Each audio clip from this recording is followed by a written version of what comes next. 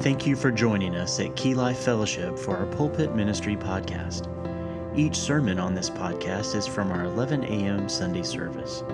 We are glad that you have joined us digitally, but would love to see you in person on Sunday mornings at either 9 a.m. or 11 a.m. Now, let's open God's Word and ask Him to reveal His truths for our lives. Well, amen. If you have your Bible, and I hope you do, if you would turn to the 51st Psalm, and we will look at the second part of a two-part message entitled A Proper View of God, the Key to Spiritual Healing. And if you weren't here last week, I want to bring you up to speed rather quickly. And for you who were here last week, I want to give you a quick review and do that all at the same time. But we see this 51st Psalm as a psalm of repentance. King David, as we know, was approached by Nathan, the prophet. Nathan bringing David's sin to his attention. David had, in 2 Samuel chapter 11, committed adultery with Bathsheba, and then he attempted this major cover-up. And we know as the story goes, he had Uriah, the husband of Bathsheba, the Hittite. Uriah was then sent to the front lines where David knew that he would ultimately die. David placing him there, in fact, so that he could. So that hopefully no one would ever find out about his wretched relationship with Bathsheba. However, God knew, and God sent in 2 Samuel chapter 12, Nathan, a man of God, to confront David on his sin. And David did as all men and women of God do when confronted by sin. He agreed. And he realized this, that he was in fact guilty of the sin as charged, and that he had committed adultery and ultimately committed murder, then went into a cover-up. We see in Psalm 51 David's psalm and cry of confession and repentance. And as I told you last week, oftentimes people look at this psalm and they simply look at that. What are the ingredients? What are the keys to proper confession, proper repentance? And many times they miss so much of the meat or the truth that is here in this psalm.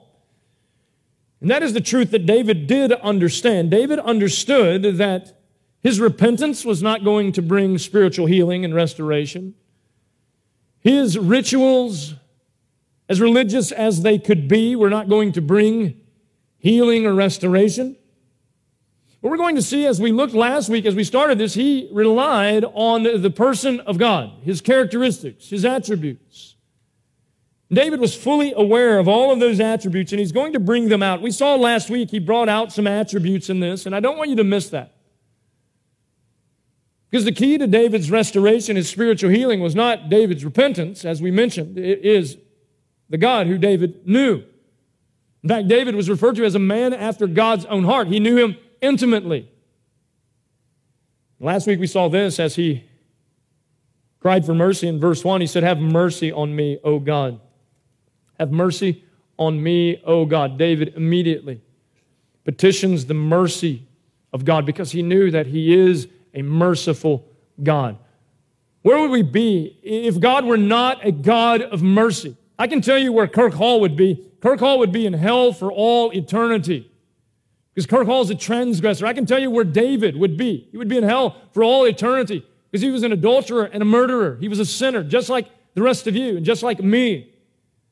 But thanks be unto God, David is showing us here so that we can understand that God is a God who is merciful. Though it make no human sense to us, because in our human state we hold grudges. In our human states we withhold forgiveness. David wanted us to understand and wants us to understand today that God is a merciful God. He says, "Have mercy on me, O God, according to your," and then he says this, "unfailing love." The reason that he could count on the mercy of God was because he understood the love of God. And he didn't just say, according to your love, he said, your unfailing love. God's love is unfailing to those who are His own. Are you thankful for that this morning? That His love never, ever, ever fails. In fact, we saw last week many times that the psalmist says, your love endures forever. Your love endures forever. Your love endures forever. We could go on and go on and go on and never exhaust how many times we need to praise Him for His unending love. David knew this unfailing and unending love. He knew that was a description of his God. Not only that, he goes on to say, according to your great compassion. David not only knew that he was a merciful and loving God, but he's a compassionate God. And what is this? That means he actually puts his love into action. When we talked about Romans chapter 5, verse 8, how God demonstrates his love for us in that while we were still sinners, Christ died for us. I'm so thankful that I didn't just get an email from God saying that I love you, because that would not have been the exercise of his compassion.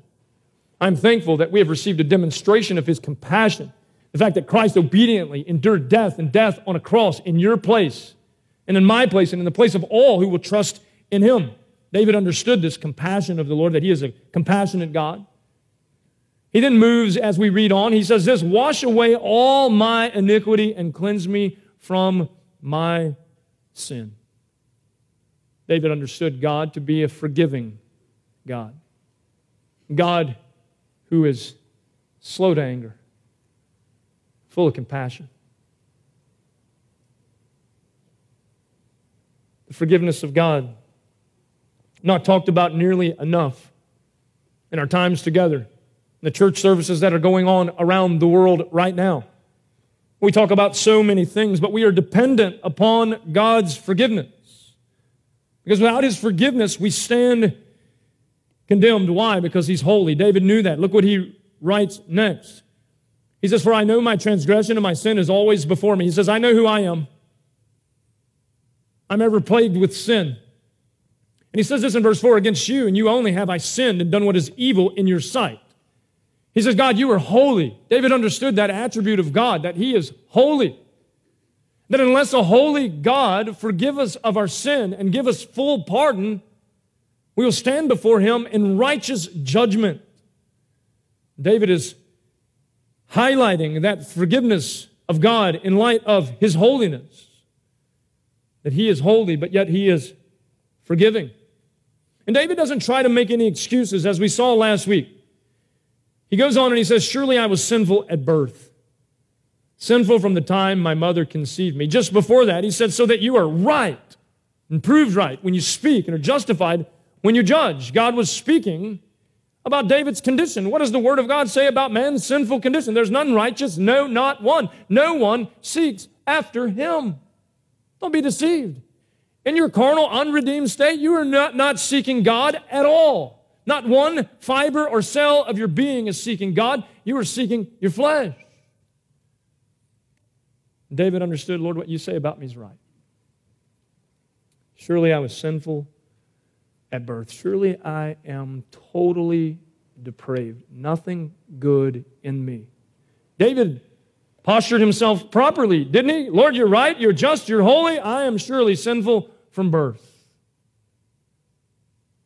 He puts himself in juxtaposition to the Lord. Total opposite. Saying, you're holy and I'm filth. I would that the church of God understand that. They would appreciate the grace and the forgiveness and the mercy of God in Christ so much more if we really understood who we really are. It's not to beat you up. It's not to beat you or blast you in any way. It's simply to tell you the truth. As David discovered the truth, I am nothing. God is everything, and everything that he says is right and just, and he is holy. I stand condemned before him. Barring his other attributes, I'm in eternal danger. Verse 6 is where we'll pick up today. After David highlighted those things, that God is merciful and loving and compassionate, forgiving, holy, right, and just, he says in verse 6, surely you desire truth in the inner parts. You teach me wisdom in the inmost place. Verse 7 says, cleanse me with hyssop and I will be clean. Wash me, and I will be whiter than snow. Let me hear joy and gladness. Let the bones you have crushed rejoice. Hide your face from my sins, and blot out all my iniquity. Create in me a pure heart, O God, and renew a steadfast spirit within me. Do not cast me from your presence or take your Holy Spirit from me. Restore to me the joy of your salvation and grant me a willing spirit to sustain me. He says in 13, then I will teach transgressors your ways, and sinners will turn back to you. He understands this. That's exactly what's happening in his life. Save me from blood guilt, O God, the God who saves me. And my tongue will sing of your righteousness. O Lord, open my lips and my mouth will declare your praise. You do not delight in sacrifice, or I would bring it. You do not take pleasure in burnt offerings.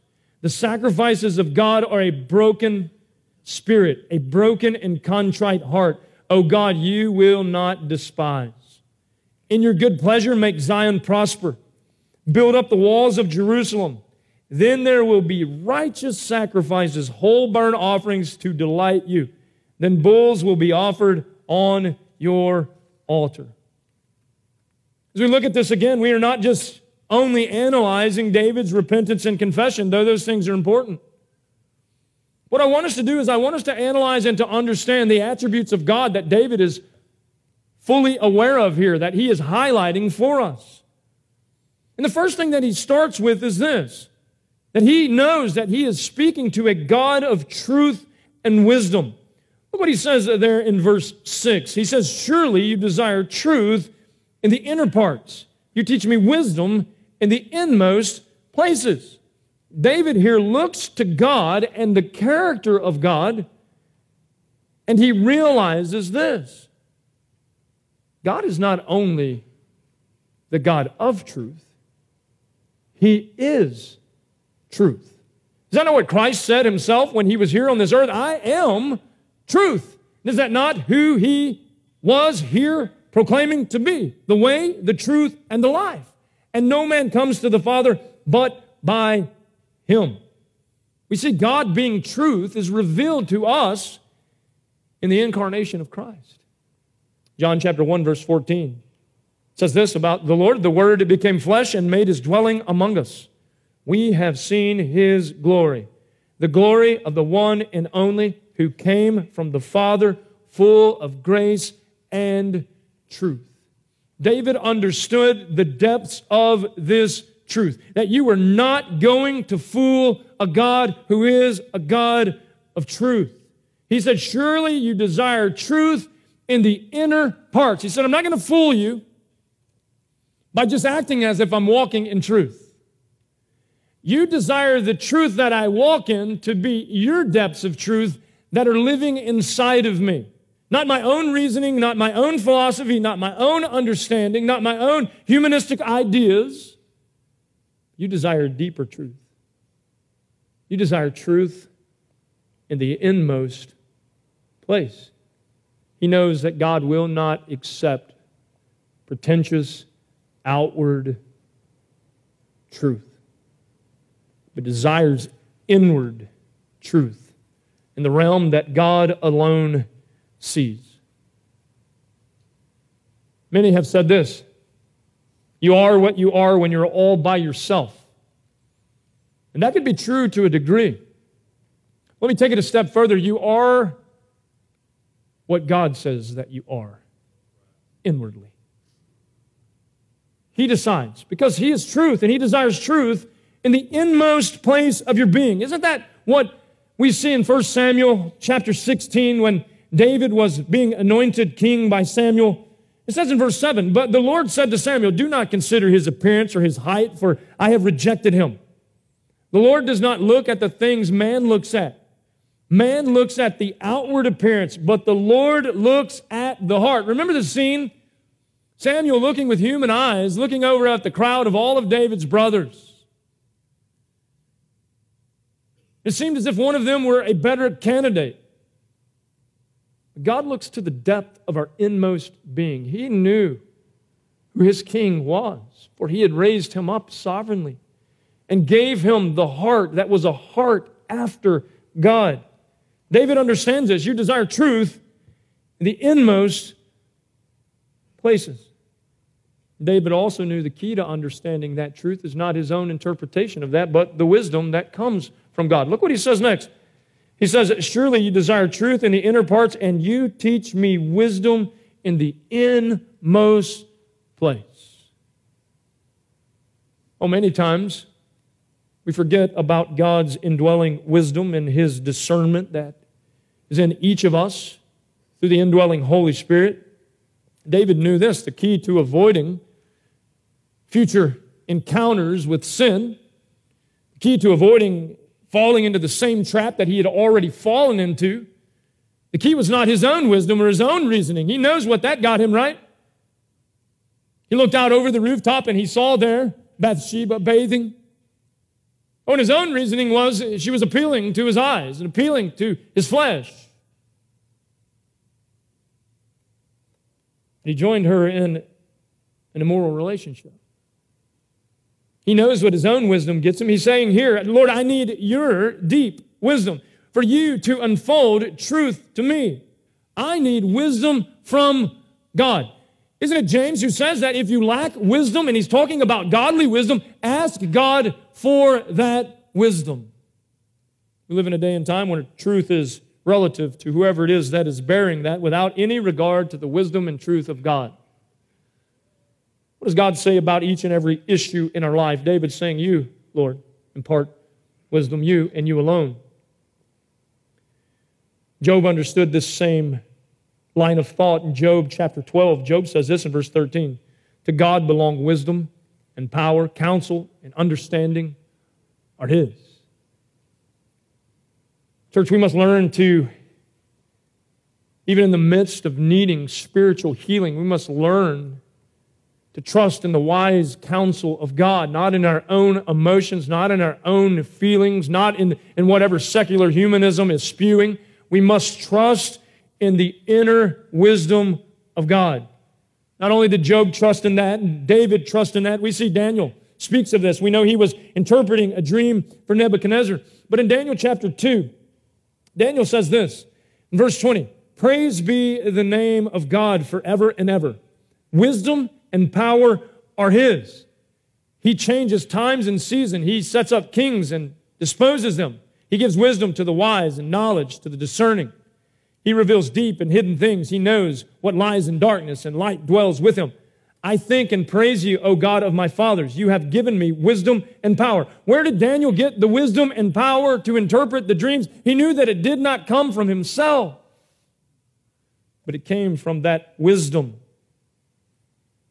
that God had imparted to him in his inner being. And he says, you have made known to us the dream of the king. He was praising God for the discerning wisdom that God had given him to interpret this dream. David here understanding the same principle when he says, teach me wisdom in the inmost place. You do this. I can't receive this in any other way. He said, I must rely on you and your wisdom. Many of us have made the same mistake in life, haven't we? I'm not talking about adultery and murder. What I am talking about here is we have relied on our own wisdom when tempted. We have relied on our own understanding when tempted. David says, I cannot do this because I know your desire, Lord. You desire truth in the inner parts, and you teach me wisdom in the inmost place. David knew this. If my life is ever going to be clean on the outside, I must trust in God's truth and wisdom on the inside. Have you found yourself there in your life? Not trusting in you, not following your wicked, deceitful heart, trusting in the wisdom, the truth of God, and the truth and wisdom from God. Well, if you need spiritual healing in your life today, just as David did in this psalm, he had to rely on truth and wisdom. What was truth and wisdom in this moment? David, you are a sinner. You are deserving of death. Why? Because the wages of sin is death. However, I am a God of love and mercy and compassion and forgiveness and restoration, and I'm going to heal you, David. David understood this, that he's a God of truth and wisdom. Not only that, we see as we read on in this psalm, verse 7, he's a God of renewal and restoration. Verse 7 says, cleanse me with hyssop, and I will be clean. Wash me, and I will be whiter than snow. Let me hear joy and gladness. Let the bones you have crushed rejoice. Hide your face from my sins and blot out all my iniquity. Create in me a pure heart, O God, and renew a steadfast spirit within me. Do not cast me from your presence or take your Holy Spirit from me. What is he saying? That we could lose his Holy Spirit today? Absolutely not. His Holy Spirit was abiding upon David for a specific task. Just as I told you last week, Just as the Spirit had abided upon Saul for a specific task, then that Spirit was removed. David says this, the worst thing that I can ever imagine is to not have the presence of your Holy Spirit. For those of us who are in Christ, according to the promise of the prophet Joel, at Pentecost, we received the indwelling Holy Spirit, never to leave us, never to forsake us.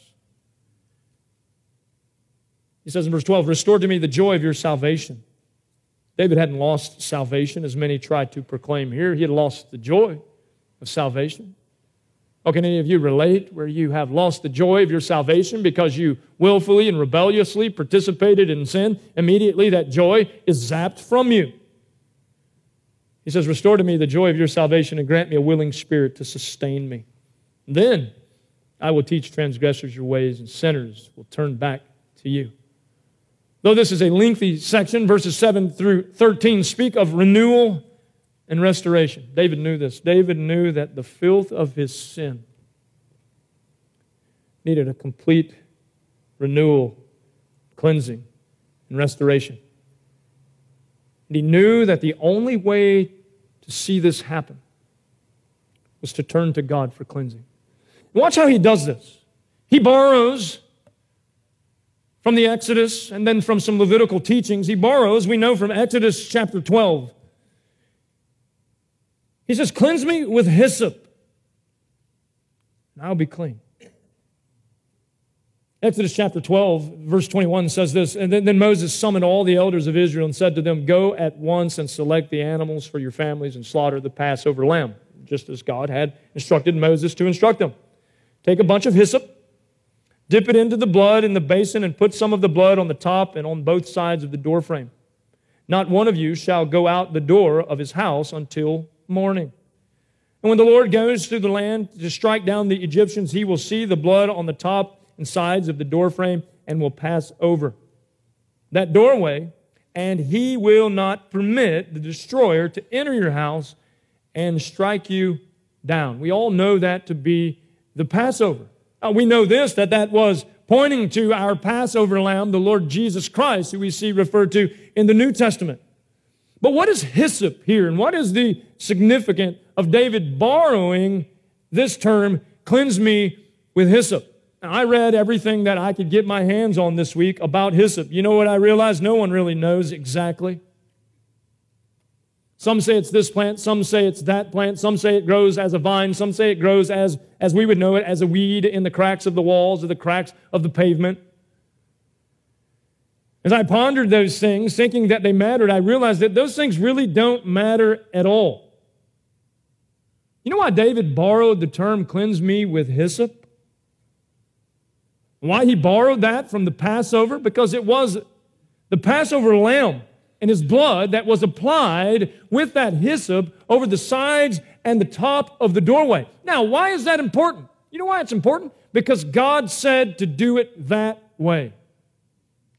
He said to do it exactly like this. You know what the importance of hyssop is here? David's not trying to clean himself up.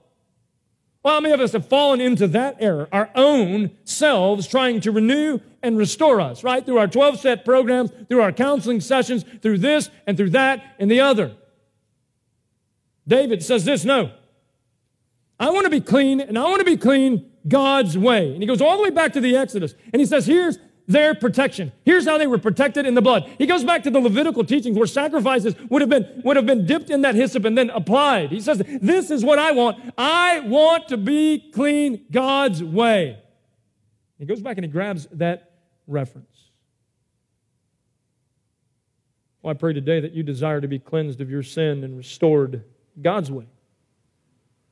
On God's way is this, that redemption is only found and atonement is only found in the blood sacrifice of Jesus Christ, the one who the Passover lamb pointed to. He is the one and the only one who shall cleanse us with hyssop, mixed with his blood. He is the only one that shall remove our sins and our iniquities, all of them, because he is the one who truly did take away the sin of all who would believe. Remember the author of Hebrews, what does he say? He says that the blood of goats and the blood of bulls could not remove your sin. It was an annual reminder of sin. But there is one, the great high priest, Christ, the sacrifice once for all, who has removed all of our sin. Are you thankful for that for restoration and renewal because of cleansing God's way. David said, I want to be cleansed according to your will, Lord. He was in need of restoration because he had been devastated by his sin. Look what he says in verse 8. After he asked for cleansing with hyssop to be washed whiter than snow, he says, I'm filthy, I'm dirty. Surely I was sinful at birth. I am as black as night. But though my sin be like scarlet, it shall be whiter than the snow. He said, cleanse me in that way, Lord, according to your cleansing. My efforts will never do enough. Did you know that? Your efforts are never going to cleanse you from your sin. If you're thinking that you came to church today and somehow that's going to count for something when you stand before God, you're wrong. If you're thinking that you can obey some set of rules, some law, thinking that it's going to account for your righteousness, you're wrong. The only righteousness that is going to be credited to your account is the imputed righteousness of Jesus Christ, which is a righteousness, Romans says, from God, apart from the law. You must trust in Jesus Christ and His sacrifice and His righteousness and that alone. David, in verse 8, crushed. He says, let me hear joy and gladness. Let the bones you have crushed rejoice. Hide your face from my sins and blot out all my iniquity. What is David saying here? Is David really saying that God has crushed him because of his disobedience? Yes, he is. He is saying that I am under the staunch, strict discipline of God, that God has put His hand of discipline on me because I willfully disobeyed Him. And I'm paying the price for it. Crushed under the weight of my sin. But he knows there's hope. Let me hear joy and gladness. Let the bones you have crushed rejoice. He knows what it's like to walk with God. He's a man who has walked with God. He knows the joy and the gladness that it brings when you're in right standing with your Creator. But he also knows the sorrow that comes upon a true man of God when he's out of the will of God. And he says to the Lord in verse 9, hide your face from my sins and blot out all my iniquity. When he says, hide your face from my sins, you know what he's saying? God, don't look at me any longer with indignation. God cannot look at your sin with anything other than indignation.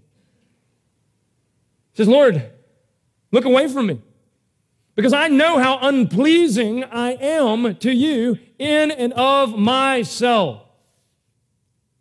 Unless my sin is atoned for, unless my sin is covered, unless I receive pardon from you, I know this, all I have to look forward to is your indignation and your wrath. Please turn your eye from me, Lord. David was crying out to God here. Oh, see his cry. He's in agony. Well, I believe this, when a person is truly saved, when they are truly redeemed, they come to God first in agony over their sin, grieving, realizing, because the Holy Spirit has allowed them to realize their sinful condition. Surely you were sinful at birth, their total depravity. And they know that God should exercise His judgment and His wrath upon them, His indignation. But instead, God sovereignly chooses to exercise renewal and restoration. David is acknowledging that as he's crying out to the Lord. He cries out for some things here. I'll break them down quickly for the sake of time. We've already talked about a few of them. He cries out for cleansing and pardon. Lord, cleanse me with hyssop, and I'll be clean. Pardon my sin. Cleanse me because I'm at your mercy. Let me hear joy and gladness. Let the bones you have crushed rejoice. Hide your face from my sin and blot out all my iniquity. Relieve me from the hand of your discipline, judgment in my life. Then he says this, as he cries out to the Lord, create in me a pure heart. Create in me a pure heart. Why does he say it like this? He goes all the way to the Creator.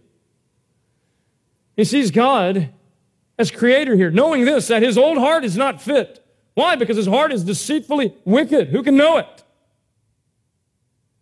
He cries out to God, and he knows that a God who is Creator is his only hope of receiving a new heart. It's different from his sinful heart.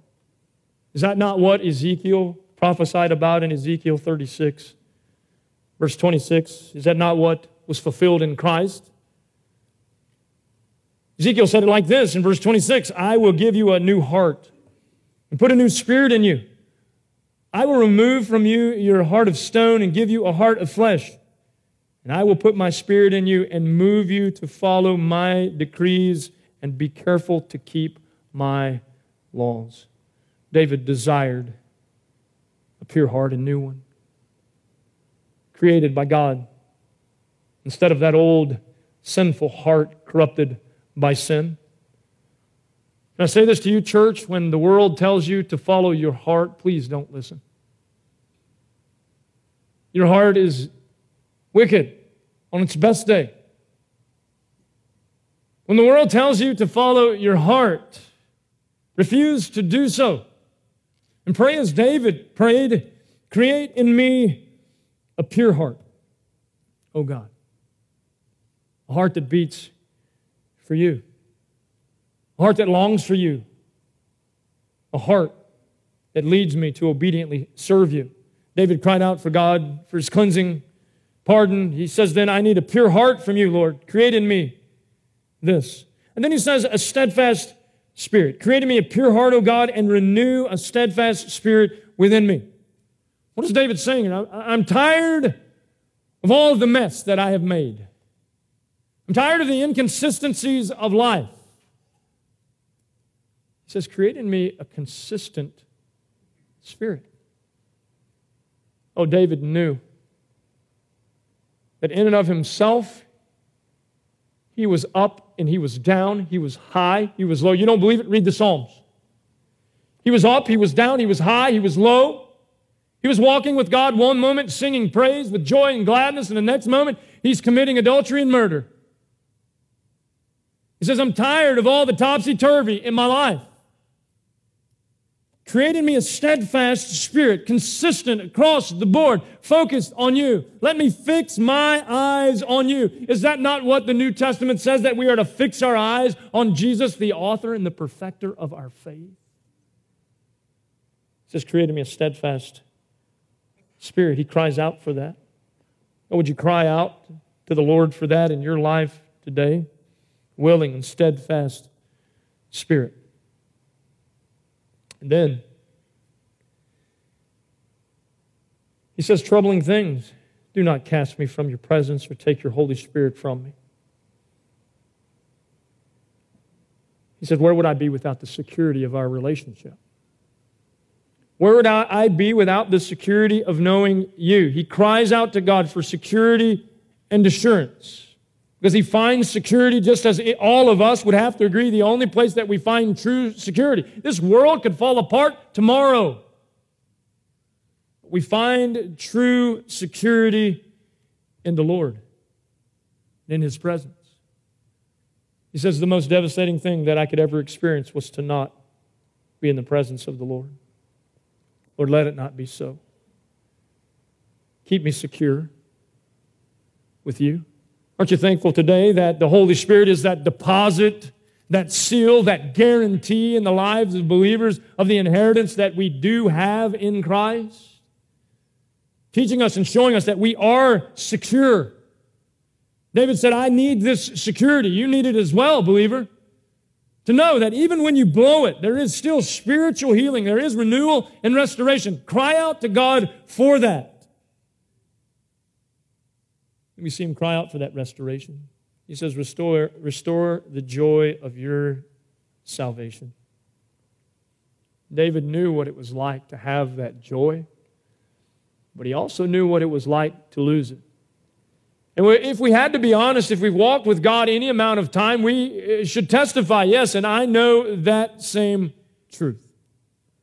I know what it's like to walk with God, to enjoy His presence. But I also know what it's like to rebel against Him and to spit in His face, just as David has done here. And that's the most miserable place for a true person of God. And if we find ourselves in that place this morning, it's not God in need of restoring your salvation. It's your need And God restoring the joy of the salvation that He has already purchased for you to have. Perhaps today some of you need that joy restored in your life because sin has taken its toll. I'll see what David is teaching us here. And then he says a willing spirit. He said, grant to me a willing spirit to sustain me. I don't want to keep doing the same old thing. I don't want to, every time I walk out on the rooftop, lust after a woman, commit adultery, have her husband murdered at the front line. I don't want to fall into these traps that sin is setting. I want to overcome these things. I want to have a willing spirit. To be able to see the temptations of my flesh, and long for the things of God more than the pleasures of this life, the pleasures of my sin. I'll create in me a willing spirit to sustain me, to hold me up, to keep me from those things. And then he says, then I'll teach transgressors your ways, and sinners will turn back to you. What is he saying here? He's crying out that God would build a testimony of renewal and restoration in and through him so that others who are in the same condition that he's in can hear the truth and be spiritually restored and healed and forgiven. Shouldn't that be the cry of all of our hearts? Oh, isn't that the crux of the gospel in a nutshell? I have been redeemed, therefore I want to tell everyone who is in need of redemption about the glorious riches that have been found in Christ. He said, do this work in me, Lord, and when you do, I'll give you all the glory by testifying to who you are and your goodness, your ability to restore sinners. He said, I'll tell every sinner I know how you restore, how you renew, how you forgive, how you cleanse. Perhaps today, many of you find yourself in need of just that, spiritual healing, spiritual cleansing.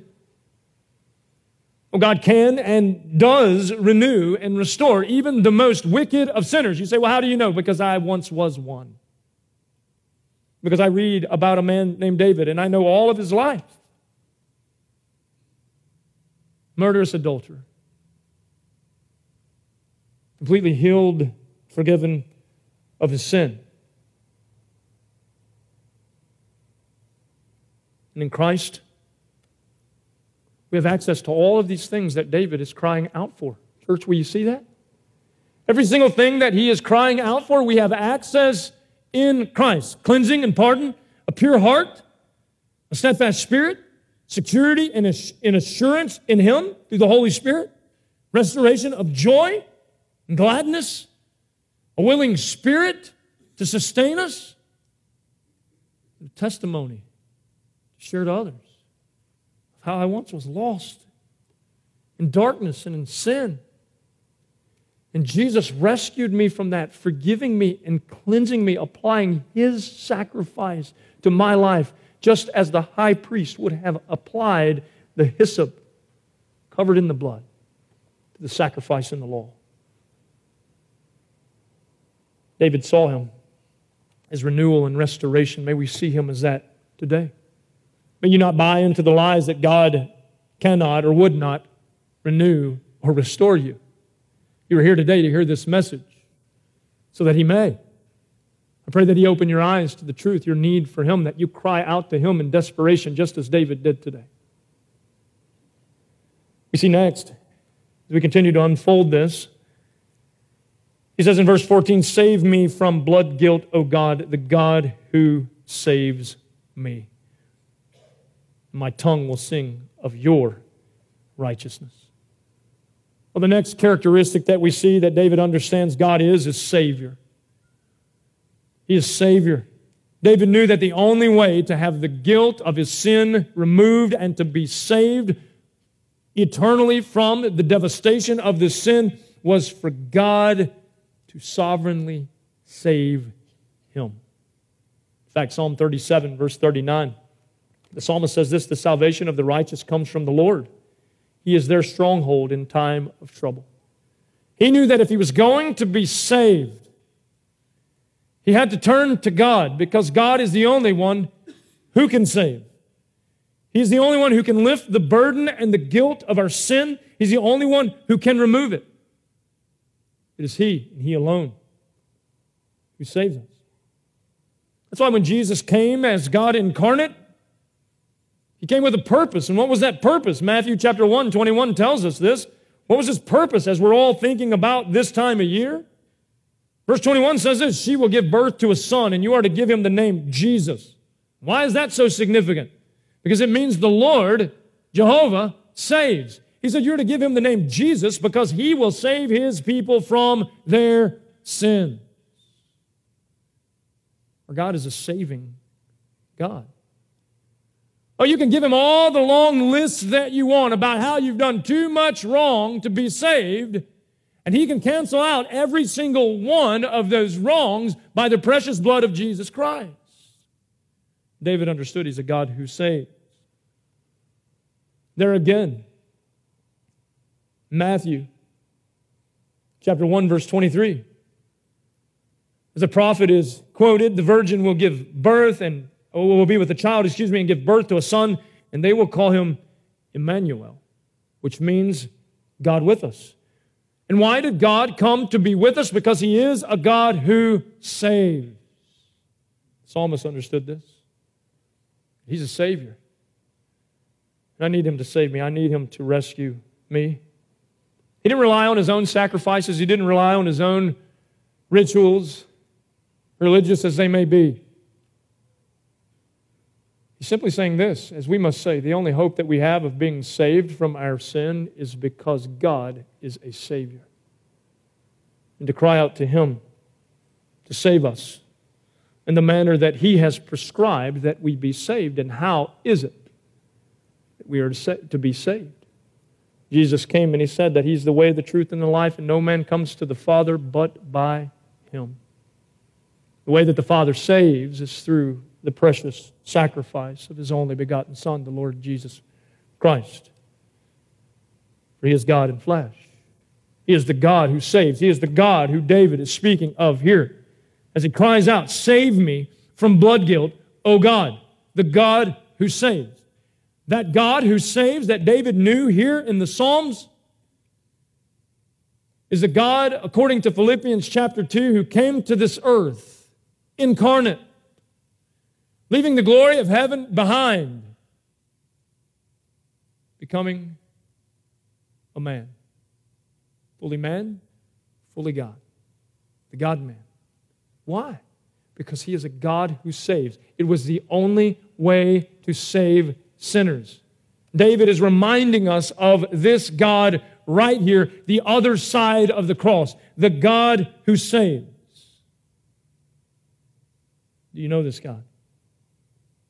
You know the God who saves. Have you cried out to Him to save you from your sin? Salvation is found nowhere else. In fact, there's no other name under heaven given to men whereby we must be saved other than the name of Jesus. It's Jonah who said this in Jonah chapter 2, verse 9, But I, with a song of thanksgiving, will sacrifice to you what I have vowed I will make good. And then he says this statement, salvation comes from the Lord. You need to be saved from your sin, the blood guilt of your sin, because if you are like me, I can guarantee you this, you're guilty of every sin that you have been charged with. If you need salvation from that sin, that salvation comes from God, and God provided that salvation through the Lord Jesus Christ, through His death, His burial, and His resurrection 2,000 years ago. Would you trust in Him as Lord and Savior today? And be saved. He is a God who saves, just as David has declared for us. As we read on in this psalm, we see next, verse 15 through 17, that He is a God who is praiseworthy. David says, O Lord, open my lips, and my mouth will declare your praise. His lips had to be opened. Look like some of you this morning singing the doxology. Open their lips, Lord. Show them all the reason that they have to give you glory and honor and praise, to acknowledge you, the top of their voice, to sing and to shout and to clap their hands because they're overwhelmed at your goodness. He says, open My lips and my mouth will declare your praise. David knew that God is praiseworthy. He goes on to say this, you do not delight in sacrifice, or I would bring it. You do not take pleasure in burnt offerings.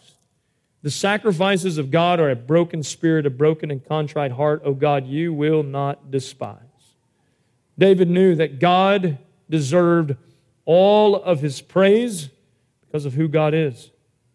He wrote in Psalm 117, simply this, verse 1, praise the Lord, all you nations, extol him, all you peoples, for great is his love toward us, and the faithfulness of the Lord endures forever. Praise the Lord. He knew he's worthy of all praise.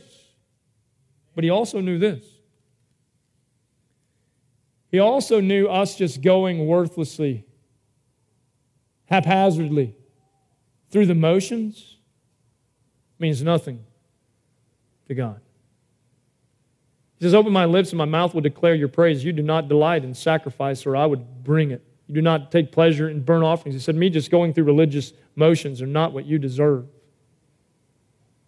True worship comes from a broken spirit and a broken and contrite heart.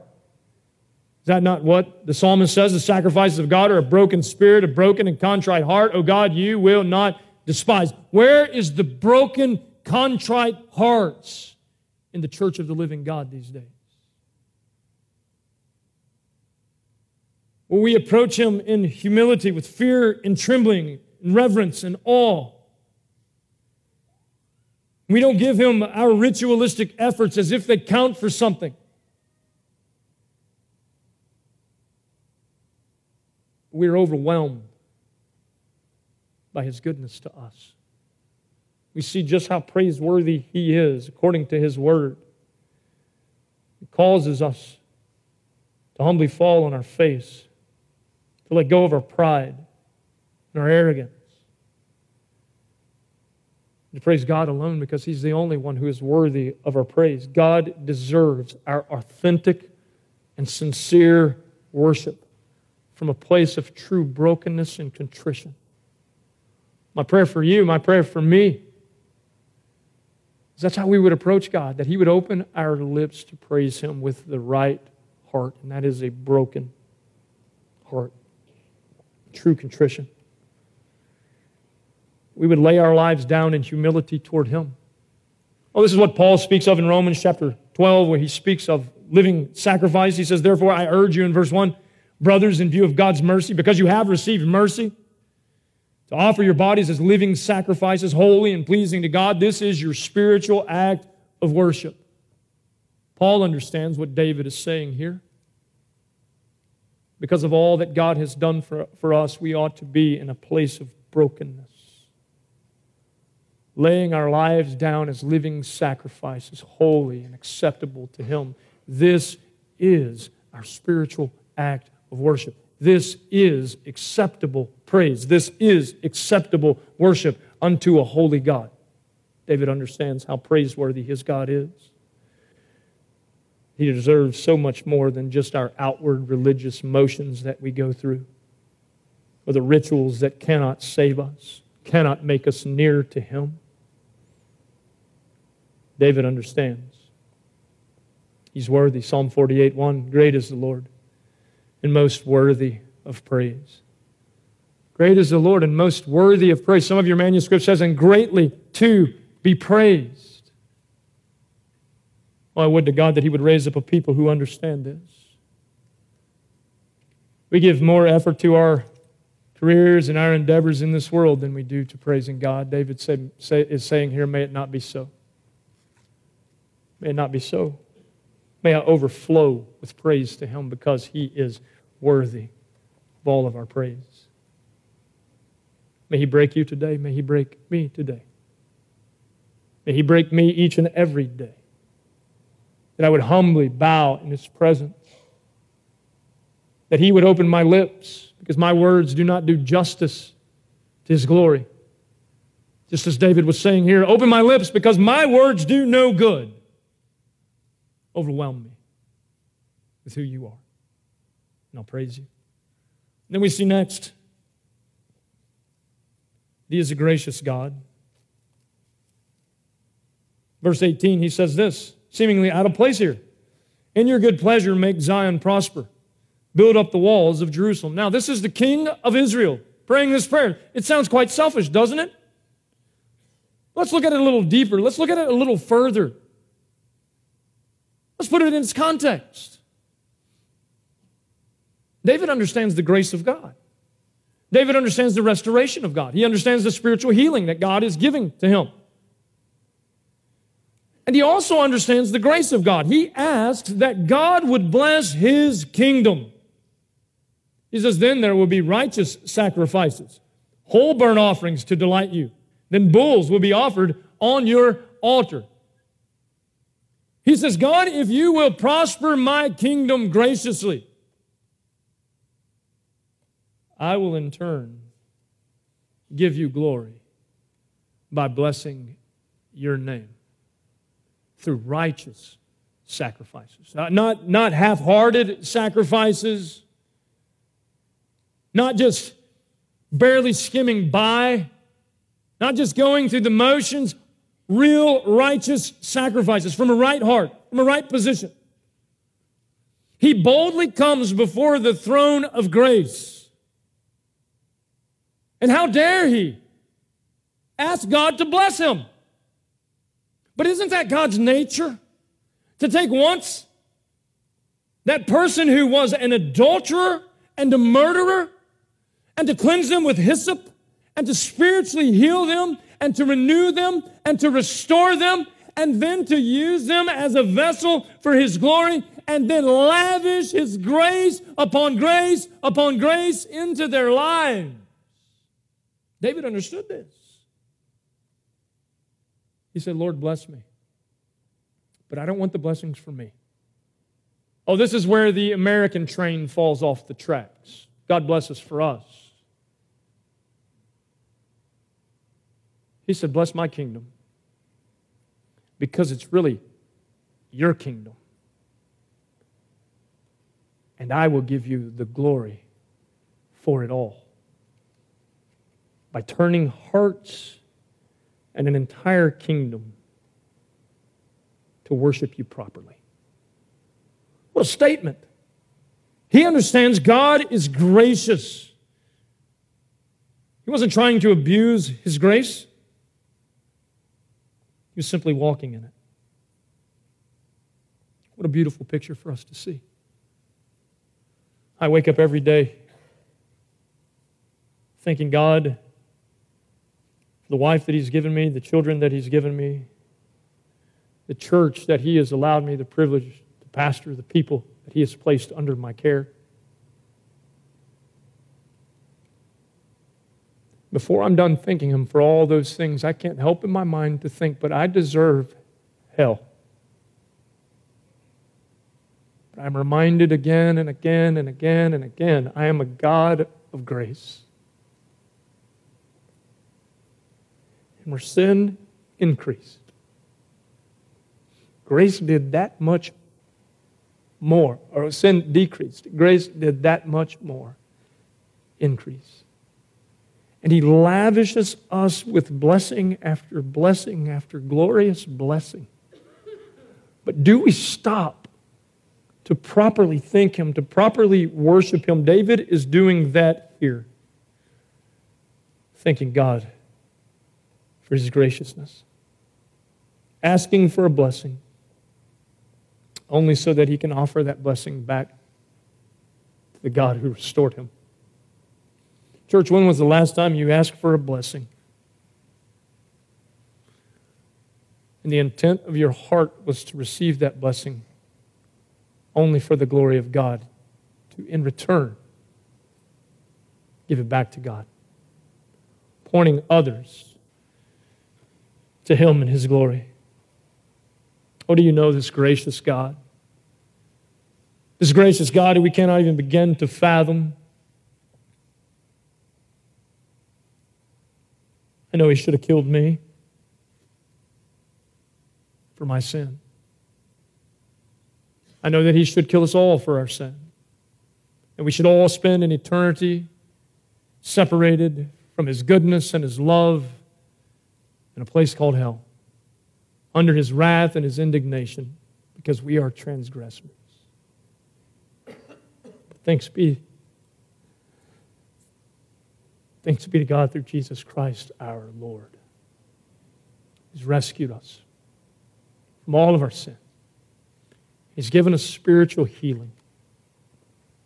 He's lavished and continues to lavish His grace upon us over and over again. I can't help but think what Paul says in Romans chapter 8, verse 32, where he says, He who did not spare His own Son, the greatest treasure, but gave Him up for us all, how will He not also, along with Him, graciously give us all things? David was thankful for a gracious God who would not only forgive him and restore him, heal him spiritually, but would then turn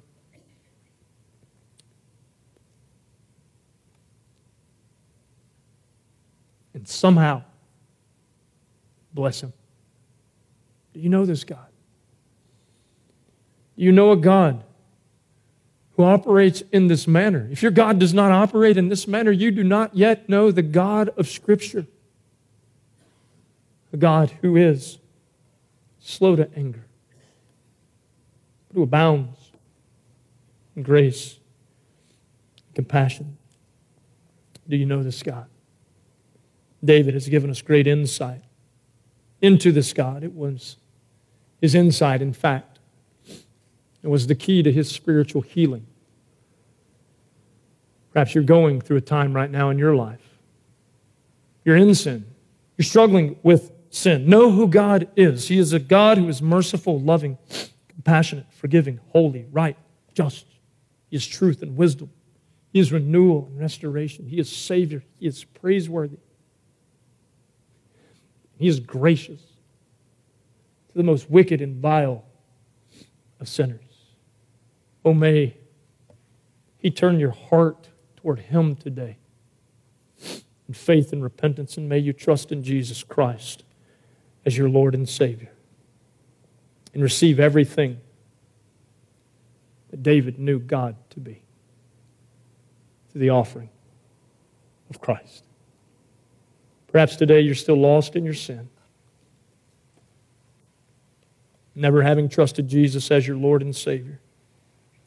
We'll see in this message today that there is a God who will forgive you.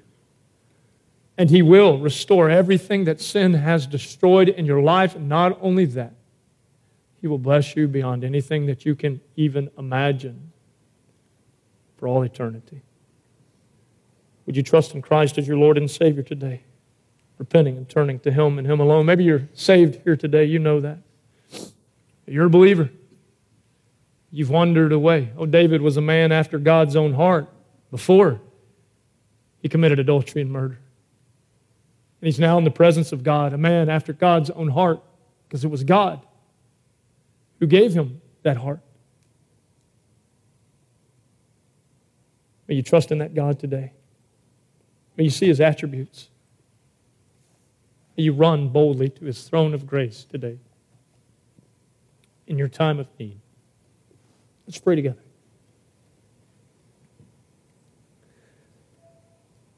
Father, we do thank You for the beauty of Your word. We know that faith comes by hearing, and hearing the word. Lord, I pray today that in hearing the truth of who You are from the psalmist, I pray today You would draw sinners out of darkness into Your marvelous light, drawing them unto Yourself to receive salvation in Christ and Christ alone. Today, their sins would be forgiven and removed. God, I pray for my brothers and sisters in Christ who are here today, who are struggling. I pray today that they run to You in brokenness and contrition, just as David did. They would receive all that our gracious God desires for them to receive this morning. May Your will be done. May sinners repent and turn to Christ. May the saints be encouraged and restored today. We pray and we ask these things in Christ's name. Amen. Thank you for listening to the Key Life Fellowship Pulpit Ministry podcast. If you would like to talk with one of our pastors, please email us at info@keylifefellowship.org or call us at 281-689-1604. You can also visit our website at www.keylifefellowship.com. We hope and pray you have a blessed week, and remember, you are light in the darkness.